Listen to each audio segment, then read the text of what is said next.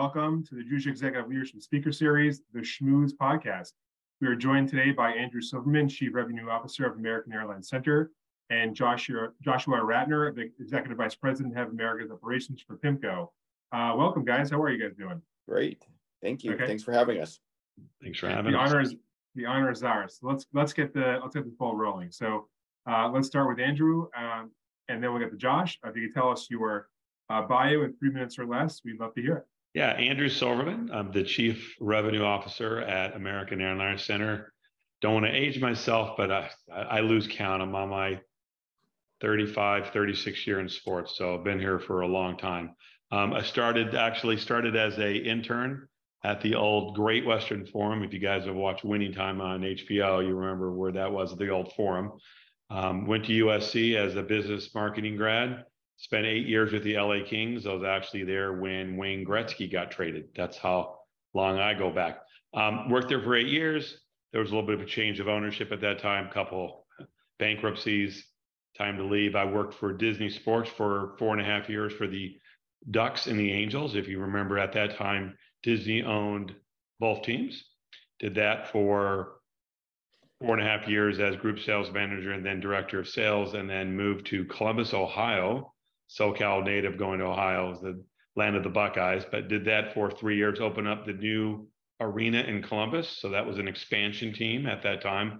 And I was the VP of sales for the Blue Jackets.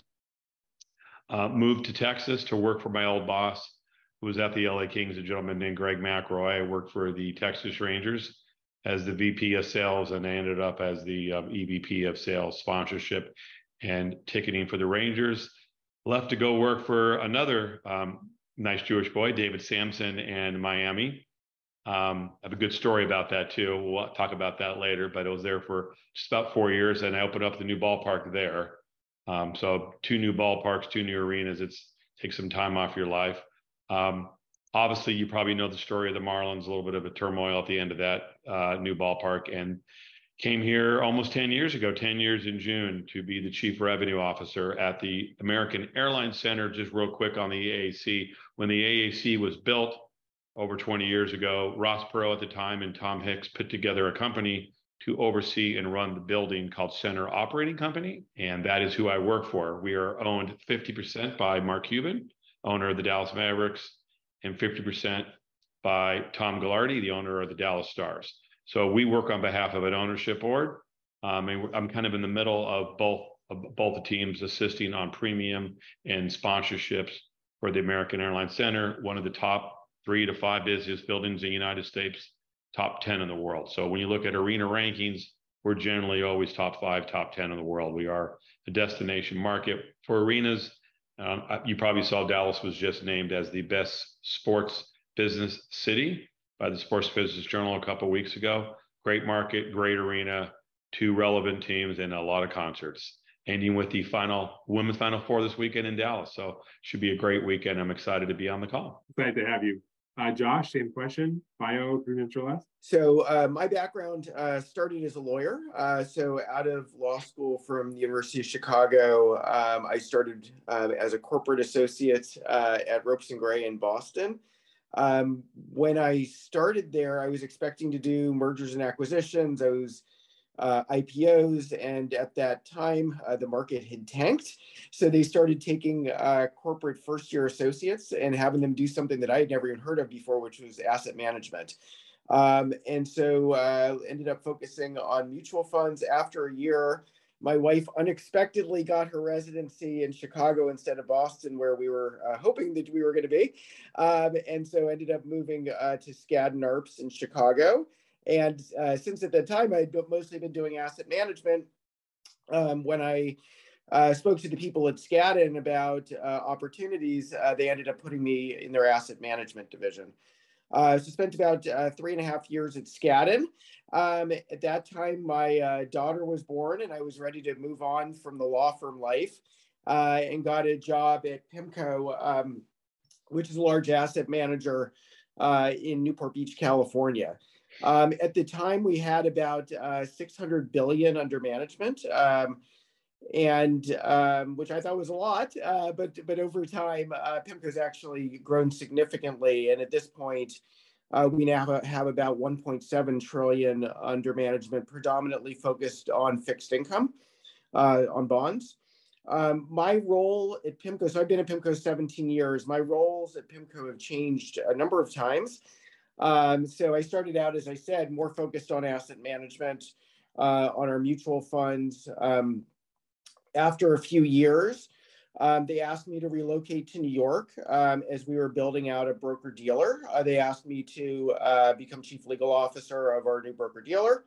I held that role then for a few years after that, when they asked me to also take on leadership of our funds legal team, and eventually became chief legal officer of our entire fund complex, based on our publicly offered funds, which are roughly $400 to $500 billion of publicly offered funds. And then about 4 years ago, I was asked to move over to the business side and now manage our Americas operations unit, which includes the business side of our funds unit, as well as what we call our client operations, which includes separate accounts, our investment operations, which is how we actually do the investing for the funds, as well as our data operations. So that's all things data oversight, as well as our transformation unit. So I'm responsible both for the running of the business as well as the changing of the business. Currently based out of New York, but spend a significant amount of time on the West Coast as well. So I'm pretty much bi-coastal these days. So Josh, one of the last things you mentioned is change. Question for Andrew and then Josh. How has your industry changed over the last 4 years? A lot of things I think have changed in our society, in our lives, personal and professional lives. But how has your industry changed over the last few years, and how do you see it evolving going forward? Andrew and then Josh. Well, I don't want to go into the COVID time, but there were certain industries that just got killed. Obviously, we were one of them. It is interesting because if you're an arena or a team, you're shut down. We were like the airline. We had zero money coming in. But it was interesting as it came out of COVID, things changed. I think our business has never been healthier. I think people appreciate the live entertainment space more than before because for X amount of time we weren't doing anything. So if you talk to my buddy at the Yankees, you talk to people at the Chicago, LA, I think everyone in the live entertainment industry is as healthy as it's ever been. I think people appreciate that even more. As it relates to just working, I think the business environment has changed. I was just at a Dallas Chamber conference today talking about recruitment and new work, and the young person wants different things. They do, they still want financial, salary, but they, the whole modified work schedule has certainly changed. We've all gotten smarter. Look at us today. We wouldn't be doing a call over Zoom 4 years ago. That would have been like, what? How do we do that? So it certainly changed as it calls to recruitment and staffing. It's hard for us because we are an industry that needs people to be there. But, most of my sponsors and people that I deal with are remote. It's certainly changed. But as it relates to my business, it's the healthiest that it's ever been. If you ask across other teams and other arenas, unless they're a struggling franchise, they're going to tell you the same thing. So we're fortunate. Josh? Yeah, so I would say the industry has changed, but not to a significant degree. I would say Pimco is very much on the conservative side, that we do want people in the office as much as possible. I actually very rarely work from home. I'm working from home right now, but generally I fairly rarely work from home. And our portfolio managers in particular, there's a strong desire to have that in-person collaboration.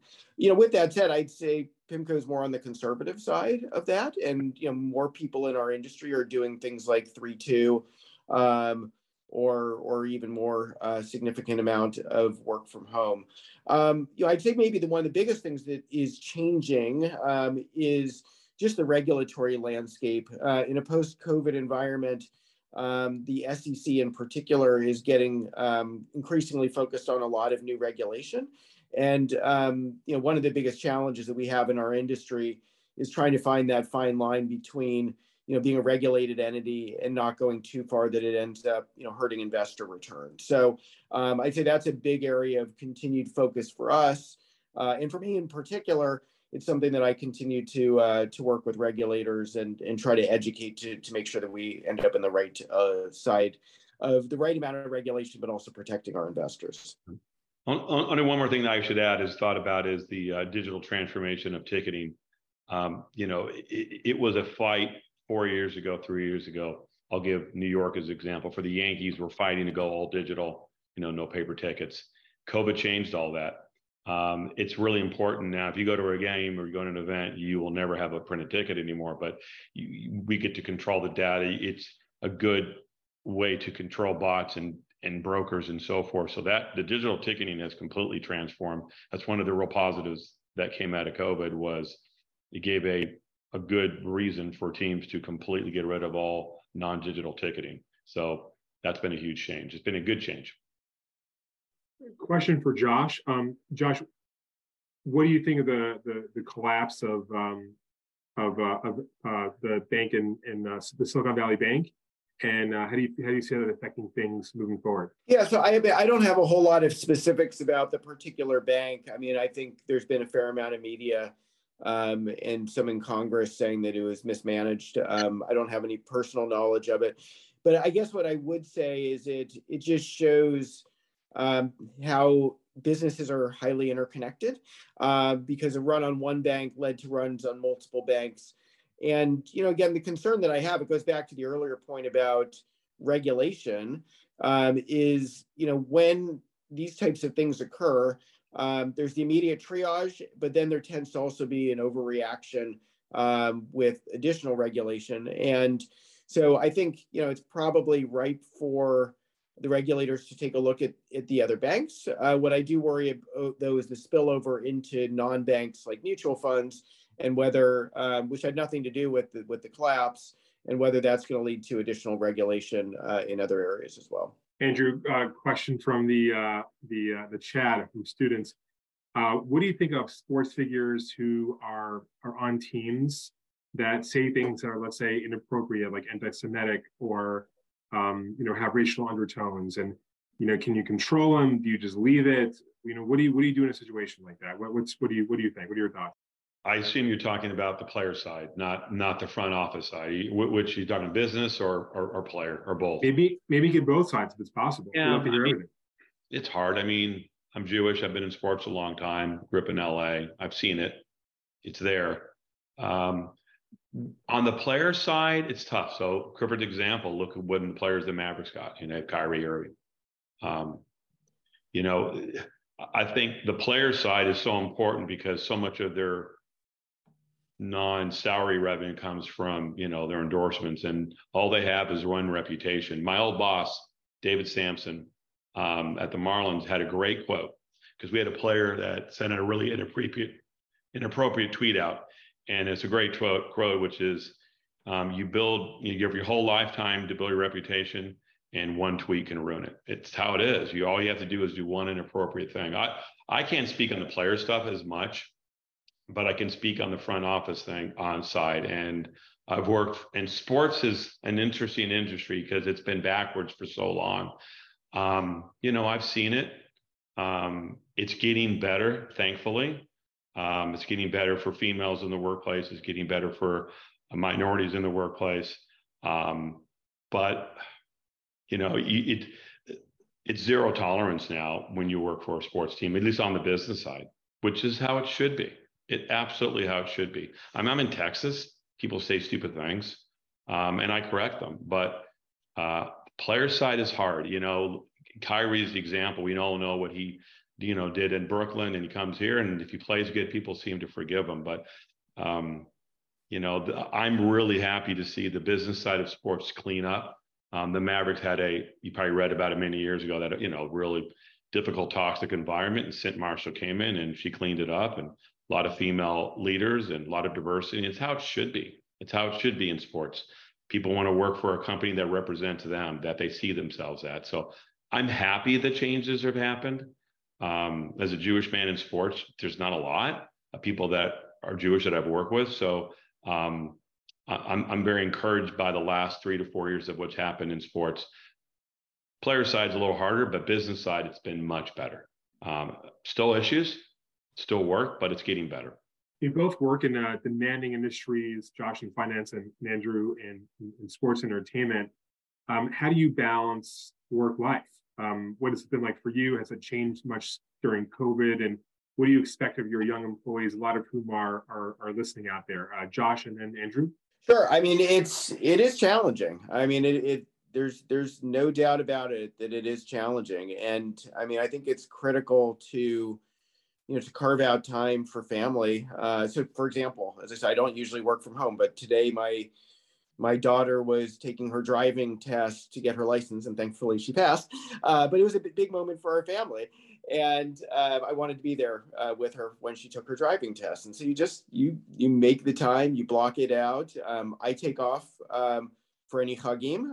I just think it's important to go to shul those days. And so, that's what I do. And I use my, I have to use vacation time and sometimes to do it, but it's important to do that.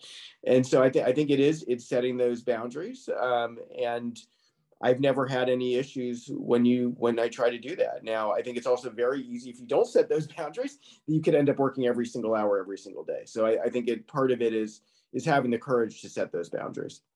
Yeah. Josh is right. One thing when I speak to graduate classes, I just spoke to the Aggies, sports management classes, SMU. I tell the kids, I mean, generally speaking, you have to do what Josh did. Josh moved from Newport to New York. I can tell you that moving to better your career, we all have to better our career. Josh had an opportunity. I've had a lot of opportunities. Moving your family when you're young is difficult. It's not just the hour, but moving your family. You have to in sports. So for those of you who want to work in sports, the chance of you to progress your career in the same market is rare. Generally, you're going to have to move your career, and that's operating as hard. If you want to work in sports, I'm at 90% of the games. Okay. I'm at every game and I'm always reachable. Work-life balance is hard. I would say that the most important thing you can do at a new job or a job is your boss. And hopefully your boss is understanding, like I'm sure Josh would be, or I would be, because we have kids and we understand that, hey, my son's has some very stressful, he's got his bar mitzvah in a month and he has to go practice and he's going to say, go. But a lot of places don't do that. It's tough. Sports is not an industry that you want to work in that, I just want to stay in the same market. I don't want to work long hours. I don't want to work games. I want to work 9 to 5. Don't work in sports. Go in another industry that's hard. And I know, Josh, I'm sure in the financial sector, it's really tough. Yeah. Really long hours. All right. Well, Andrew, I'm going to challenge you for a second. Just on behalf, I'm talking the same thought. I'm a hard worker. I've made sacrifices in my career. I believe in what I'm doing. Yep. But somebody else might argue to Josh and to you, Andrew, that maybe they want to be in finance and they want to cut a nice lifestyle for themselves on the side. And say for Andrew, like they want to be in sports and they want to do both. Can you do both? Is it possible? Do you got to give your all? Like, what do you both think? You want to go first, Josh? Yeah, I'm happy to. Yeah, I mean, look, I think it depends on the role. There might be particular roles that are more 9 to 5 type roles. My view, though, is if you want to climb the executive ranks and get to high level roles, you need to sacrifice. And I agree with Andrew. That may involve moving. I've worked in Boston, Chicago, Newport Beach, and New York. And I tend to go where there's a need from the company perspective. So it's less, I think, about me and what the need is for the next opportunity. But look, are there roles that are more 9 to 5? Absolutely. But, if you want to continue to climb the corporate ladder, there's sacrifices. That doesn't mean you have to sacrifice everything. It doesn't mean you have to sacrifice your family. But that also means sometimes late nights. It sometimes means working weekends to, continue to advance to the next level. That's correct. I've always been perceived as one of the hardest working guys in the industry. And and Josh is right. People notice that, right? They want hard workers. If you want to continue to progress, I have to be at games. That's my job. Why do I have to be there? Because it's important for me to be there, because my staff sees there, because the team's executives see there. And when Josh is right, if an opportunity arises and like there's a good job for you to have, if you don't take those jobs, they're going to see you as someone who just wants to stay at the same level, and you'll get passed up with those opportunities. That's kind of business, especially at sports. I'm sure it's fine. I know it's in finance as well. It's tough.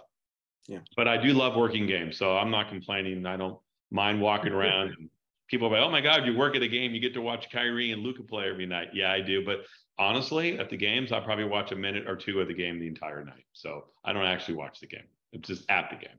Awesome. I love what the response is. While we're on that note, what kind of qualities, if you're in that hiring space, would you look for in a potential hiree these days? What kind of characteristics are you trying to focus and concentrate in on? Are you zooming in on? Josh and then Andrew? Yeah. So I tend to focus on people who are smart, who are motivated, who are willing to take risks. I think we both have said, I mean, one of the great qualities for leadership ultimately is flexibility. It's people who are willing to try new things. And so, I like to see diverse experiences through somebody's career. I like to see, again, people who've tried different things and been successful in multiple roles. In sports, I talk a lot about this. I love experience too on a resume. I was talking about it today at a meeting. I'd rather have, I'll give you an example. I was at a game the other week and I met a young sales rep from a minor league hockey team in town. And instead of going to getting a graduate degree or spending more time at school, she's working as an intern at a sports team.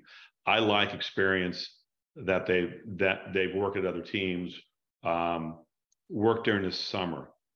When you're interviewing someone, you got to find that work ethic and something that separates them. And I love seeing the student that put themselves through school or worked in the summer, and has life experiences of doing things, been involved with their synagogue, been involved with their church, been, a leader in their frat. Anything that shows that they're a leader, they're hardworking, and they're different than the normal person. I'm not looking for a 4.0. I don't ask what your GPA is when I interview somebody. It's not important. You graduated A&M, congratulations, you must be smart. What did you do in the summer? Did you work in the sports information program? Did you, what did you do to better yourself with your community? What did you do nonprofit? Shows you're a good person. So I think, Josh, looking for diversity of someone, look for some life experiences, not just someone who's a 4.0. On this subject, question from our students and alumni, which is, a lot of people these days kind of jump around.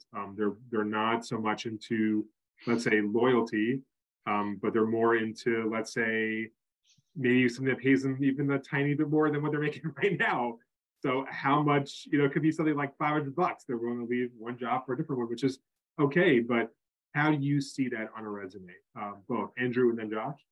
Yeah, I mean, listen, I've moved around. I think like Josh has moved around. I can't blame anyone for bettering their career.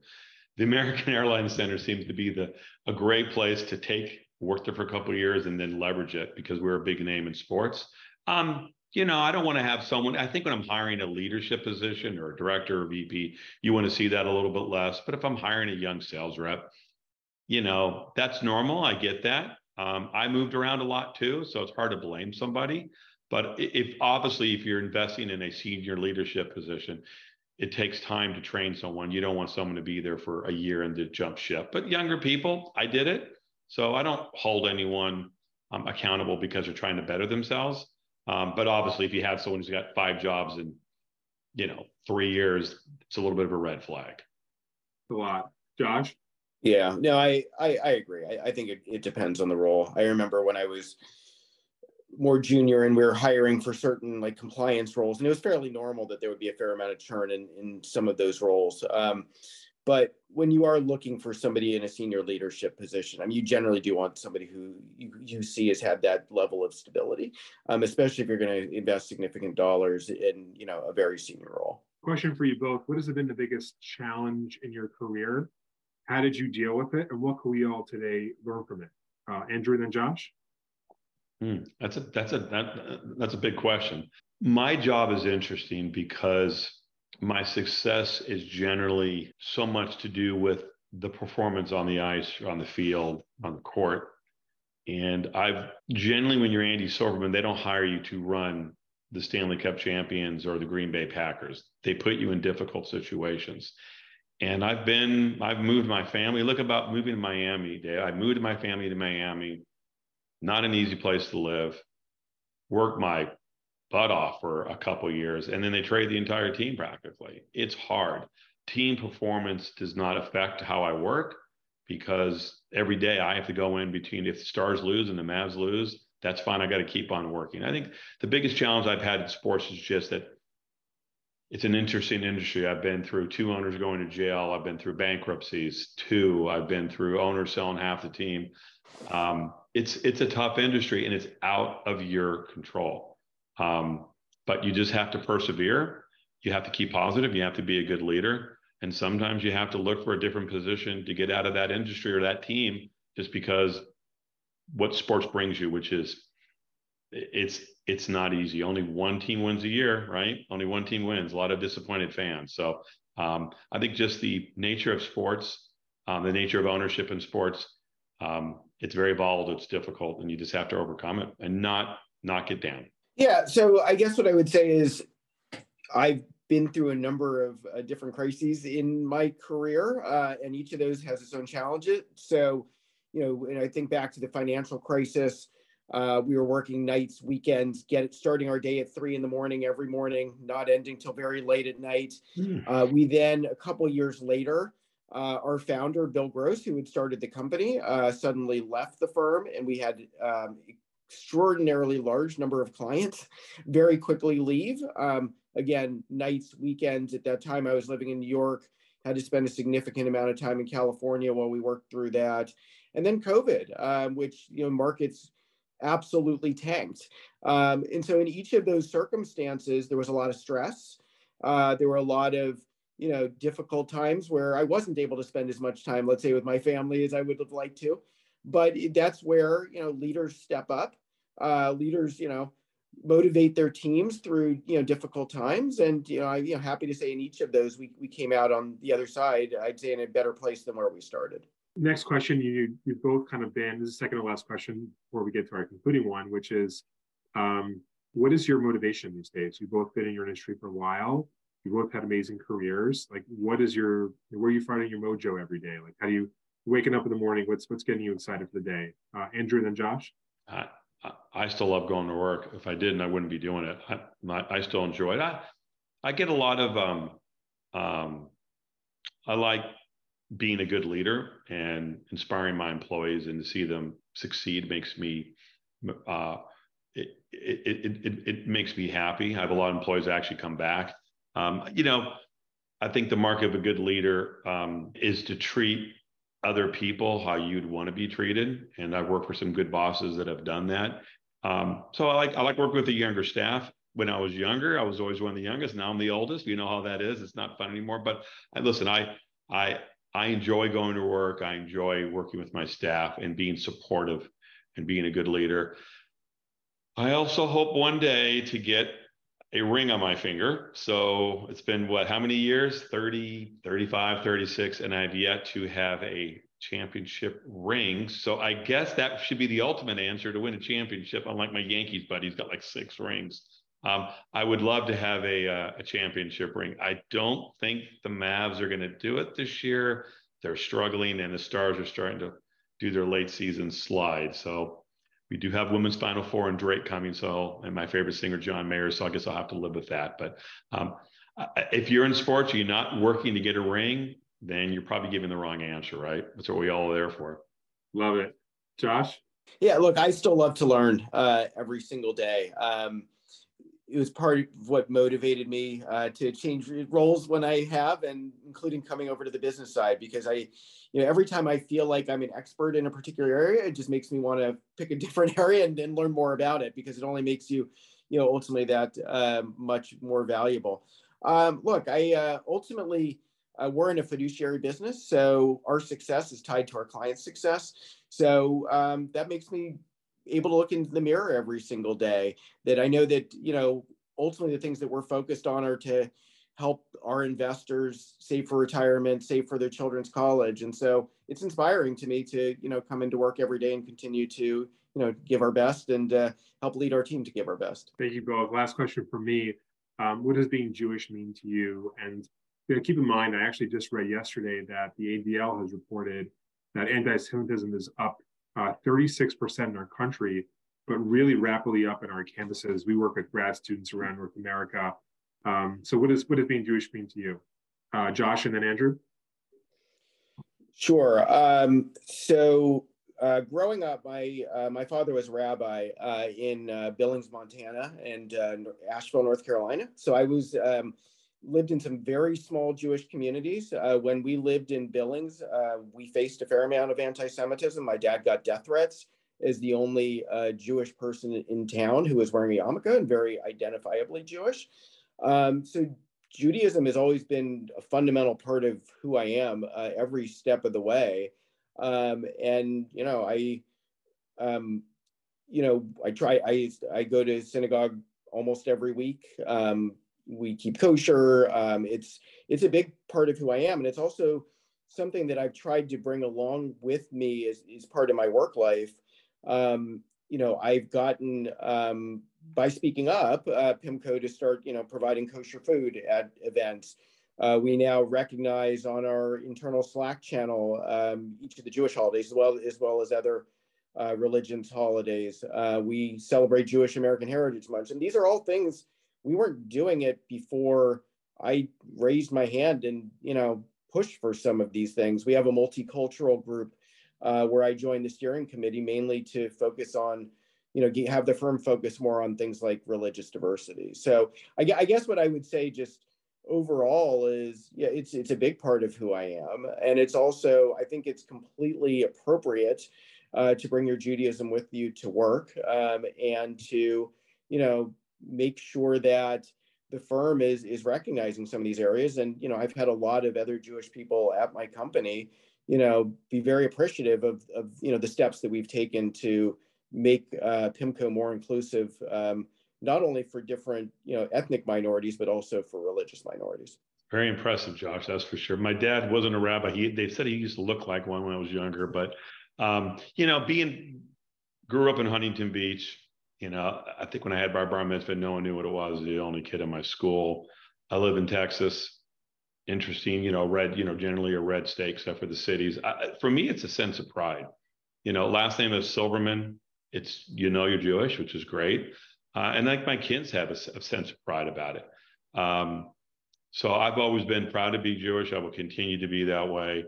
I have a good story. Being Jewish can help. But when I was in Miami, David had interviewed for that position for a year. And I was in the middle of the interview and we were just hitting it off. And I said, maybe it's a Jewish thing. And he looks at me and he goes, it is. So you never know. Maybe it helps you get a VP title one day. But, it is, as my brother said, I'm not saying it helped that you were Jewish, but it didn't hurt. So, a lot of people in sports, there's not many of us that are Jewish in the industry. And I think we kind of stick together, a lot of pride. I applaud what Josh is doing at his company because that's a true leader when you do that and you kind of, the DEI for not just Judaism, but for the female employees and Black employees, Hispanic employees. That's fantastic to do that because people want to work in a place that resembles them. It doesn't have to be what it was 10, 15 years ago. So great job to Josh there. That's impressive. Thanks. You guys are awesome. Thank you so much. We're up to our quick fire round. These are one-word answers. You guys ready? I like the one. Sure. I felt like I'm on a talk show. All right, we'll do Josh and then Andrew. Favorite movie of all time? Star Wars. Andrew? Goodfellas. Although I'm such a Star Wars dork, Mandalorian. I'm dying. The Mandalorian is so good, but Goodfellas. It's so good. I haven't started the season yet. Don't say anything. Spoiler alert. Beyond good. But you have to watch. You have to watch Clone Wars cartoons to know how good it is. So sorry. Josh and then Andrew, favorite series you've watched in the last year? Shtisel. Oh, awesome. Over the last year, it's Mandalorian. The new Mandalorian episode is fantastic. I'm really enjoying it. Favorite place to vacation? Israel. Andrew? Any place where I get a good long left point break. I like to surf. So little about I'm a big surfer. I'm from Huntington Beach, not Newport, but from Huntington. So I love surfing. Sure. Josh, a favorite executive out there you most respect? I'm not having one jump to mind. I have to say. I mean, I think a lot of executives have their flaws. Maybe come back to me on that one. I don't necessarily have one. No problem. Andrew? I agree with Josh. I'm going to go back. The best executive I've worked for was Nolan Ryan. Really? Cool. Yeah. I remember when I left and I had a dinner for all executives there, and I told him, you're the, obviously arguably the best pitcher of all time, but for what a great pitcher you're a better human being. I would argue, I don't know if he was best pitcher of all time, but offline discussion. Best fastball pitcher of all time. Favorite Jewish holiday? I'll let the good speak on that one. It's tough because I love Hanukkah, but to me Passover is more special, and getting the people, all the family around the table, and Andrew, you agree? Yeah, because living in a Huntington Beach as a kid, Hanukkah was a very confusing holiday for when all your friends are not Jewish. You don't understand what's going on, so it was confusing. I don't have the best memories that my mom would get a tree once in a while. It was very confusing. I like Passover because also like here I got invited to a friend's house with like 40 people for Passover. It's very communal. Come over. A lot of friends in the area. You're Jewish. It's nice. It's a special day. Favorite Jewish food? Okay, so I went to University of Chicago, and they had a debate every year, latkes versus Hamantaschen. I would tend to go on the Hamantaschen side, but it was these great debates where they would get a humanities professor one year, a law school professor, and they would do like the debate like within their kind of their expertise area. So I always kind of go back and forth, latke v. Hamantaschen.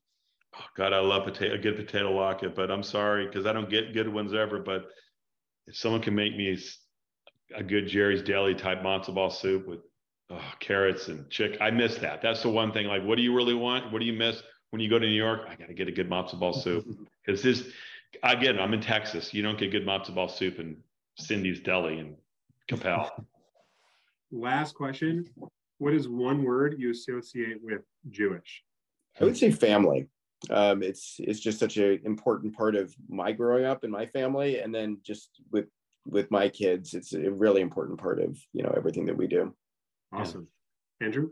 Yeah, dedication, hard work. I think since you took family, it's a great one. We have a lot of pride in our kids and college and educating our children, which is so important to us. I think it's a great tradition we passed down, but with that comes hard work and dedication. I think you can see from Josh's talking how hard he works, it sounds like, and same way. I love it. I love that part of our culture. And Josh and compassion too. I think compassion for all cultures and all nationalities. I think we're a wonderful religion for that. Agreed. Love it. Josh and Andrew, thank you so much for joining us today on the Schmooze, the podcast. We really appreciate you guys. Thanks all.